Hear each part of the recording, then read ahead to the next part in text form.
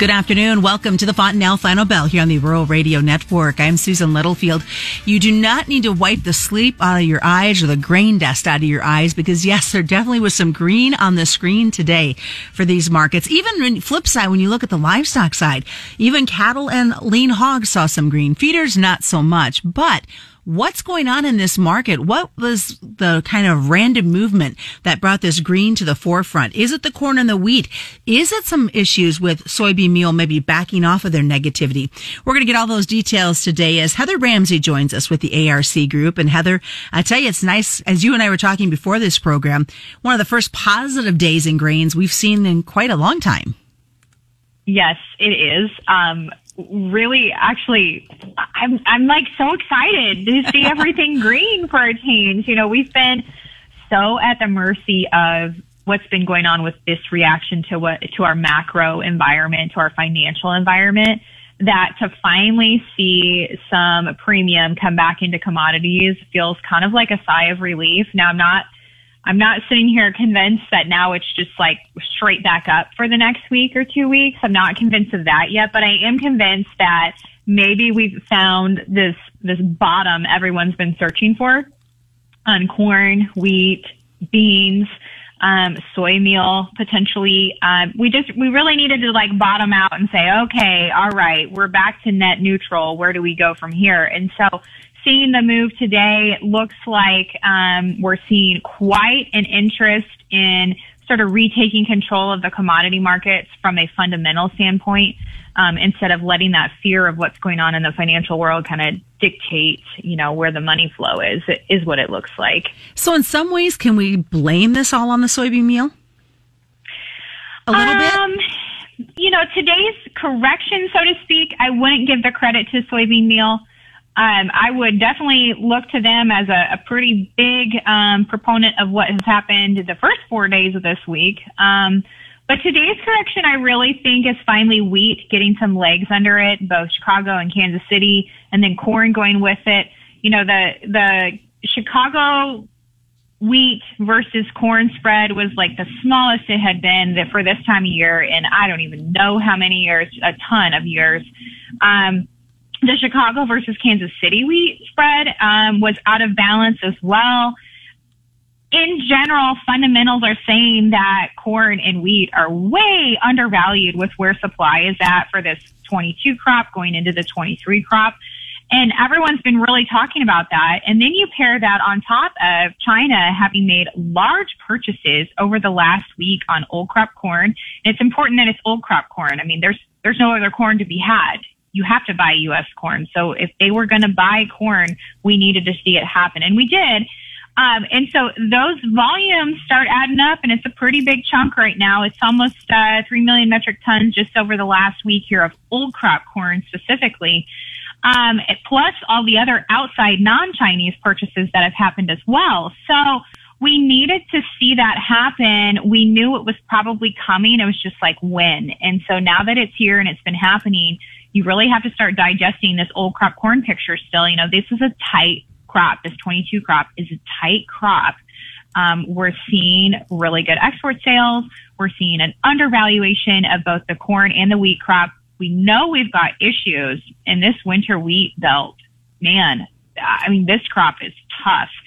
And at the same time, we have this going on. Now, today's catalyst, I will say, is wheat. You know, we have Russian commentary coming out, looking at buying up, certain volumes of wheat to try and put a minimum, a floor price on for Russian wheat farmers, trying to ensure that they make a certain amount of money.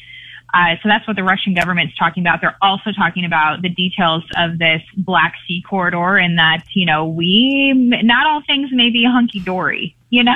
Now, does that come as a surprise, though? Maybe everything isn't as warm, fuzzy. What's that? I said, does that even come as a surprise, though, that there's not things working with those guys? No, I mean, really, no. We've been up in the air on this corridor for, I think it's been months now. I mean, it's kind of this never-ending discussion. Now the end date is looming, and I think we all think that the end date is in May, but the end date could be in April for all we know. With the way that the Russians, negotiate and handle discussion, which is not very clear and not very concise, I think there is just this ever looming concern that if Russian wheat isn't available to large parts of the globe, what happens? And so now we're seeing that shift. Funds were really short. They were big buyers today, covering some of those shorts and flipping some positions. So we're back to talking about corn and wheat. We spent the last 2 weeks talking about beans and bean meal.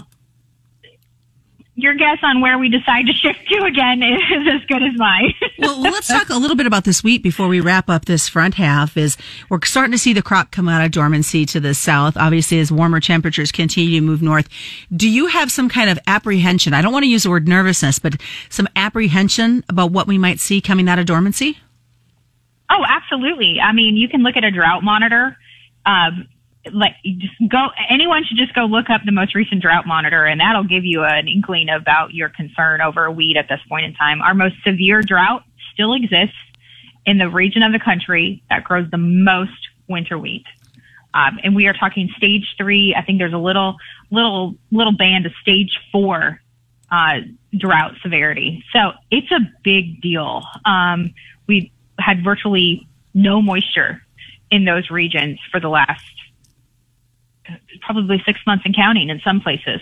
So real concern, and the market hasn't really traded any of that. We haven't had condition ratings or anything like that yet to really digest and put to the market to test.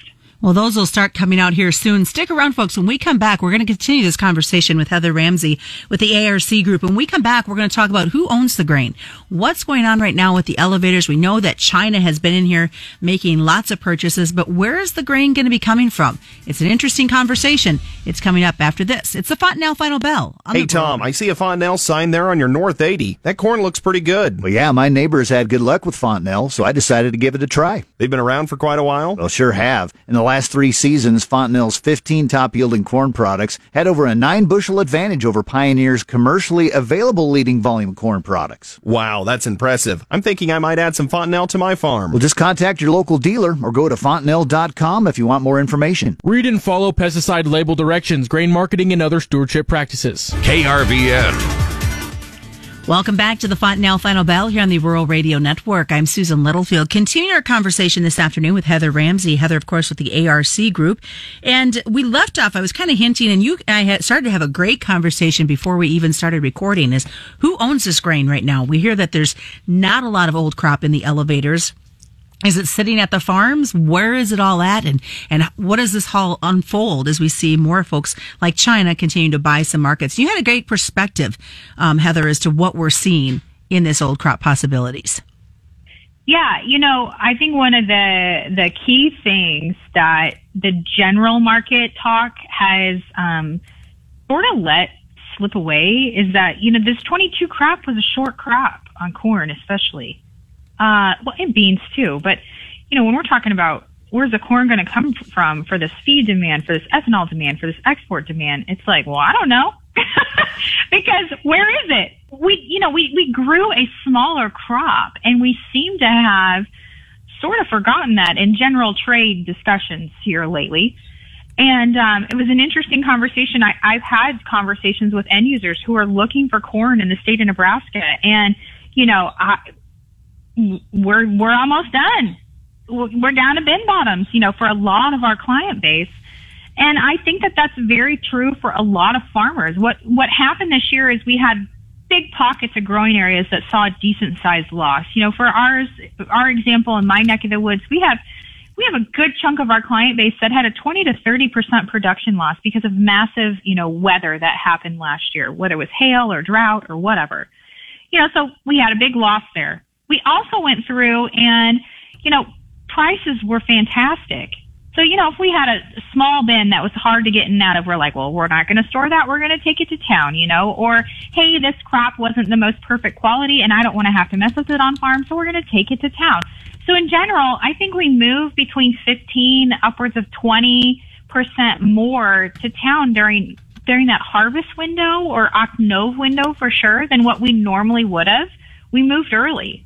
So when you look at it from that standpoint, here, the end of March, approaching the end of March, where are we at? Well, we had a shorter crop to begin with. We've moved more early on. What do we have left on the farm? Way less than we normally have left at this point in time in the year. And we're seeing that reflected in basis values. In our state, we've seen basis continue to creep up here. The longer we go, the more they creep up. Every now and then they'll get their fill and maybe basis bids back off by 10 or 15 cents.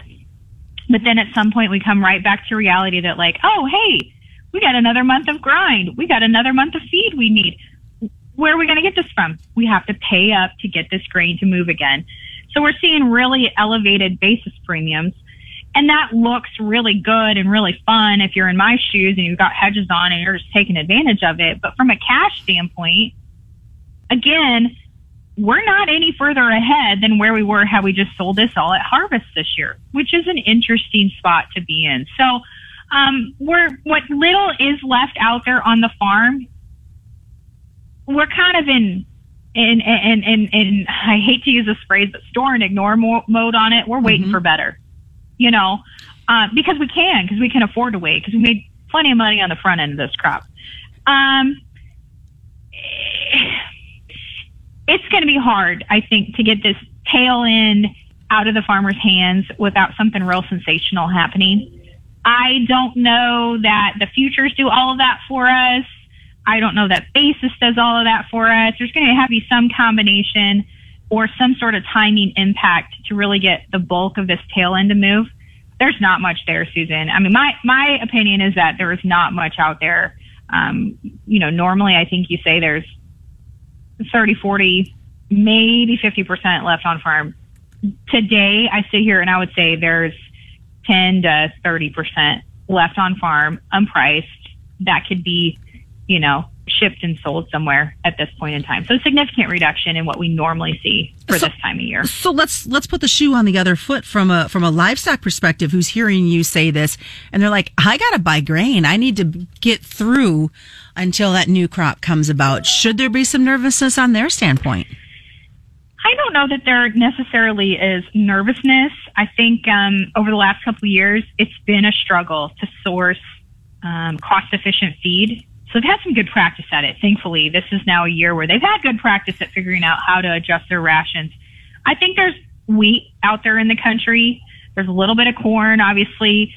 You do have every ethanol plant I work with anyways is back to full capacity. So you are going to have that supplemental feed as well coming off of, your wet and your dry distillers grains. It's nervousness per se, but they need to get creative again. I think they need to really be looking at their rations and what they're feeding. What's the best way for folks to get a hold of you?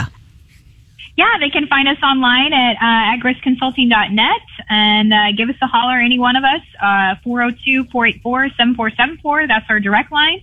And we're all happy to answer any questions that anyone might have. All right. Just a reminder to you as well, commodity futures and options do involve a substantial risk of loss, not suitable to all investors. And that has been today's Fontanelle Final Bell, being brought to you by Fontanelle Hybrids and all your local dealers right here on the Rural Radio Network.